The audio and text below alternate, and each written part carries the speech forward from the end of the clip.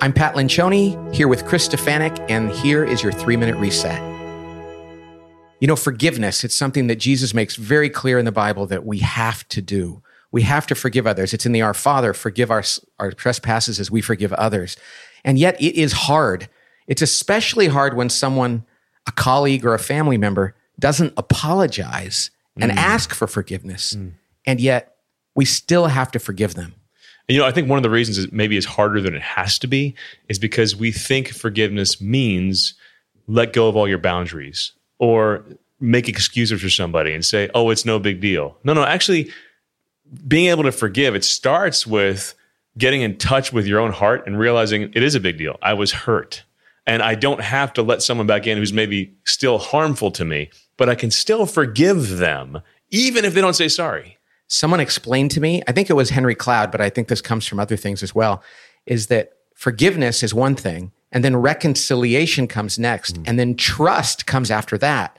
So we can forgive somebody, but reconciliation might not happen because they might never ask for forgiveness or even allow us back in, but we can still forgive. Why is it important that we forgive? Yeah, or they might never be safe again, right? So reconciliation is a possible fruit of forgiveness. But if you look at the Greek that the Bible is written in, it gives you an insight into what forgiveness is, that the word forgiveness is the same as the word loosen, to let go.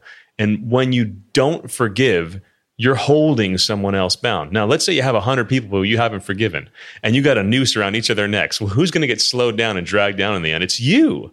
Right? So the fruit of forgiveness that always comes when you make a habit of moving your heart and will and saying, I let go, I forgive, Lord, I ask you to forgive as well, is that you start to experience interior freedom, whether or not the other person's sorry. And that may or may not lead to reconciliation and trust, but it begins there. And it's really important too, to say the words, I forgive you, if someone says I'm sorry, instead of just saying, nah, it's no big deal.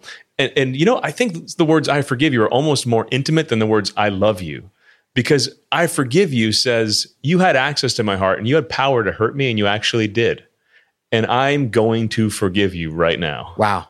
More powerful to say I forgive you than I love you. And that makes sense. Yeah. That makes sense. Let's pray, Chris. Well, Lord, we ask you to help us to say the words that you said in our regard on the cross. Father, forgive them, for they know not what they do.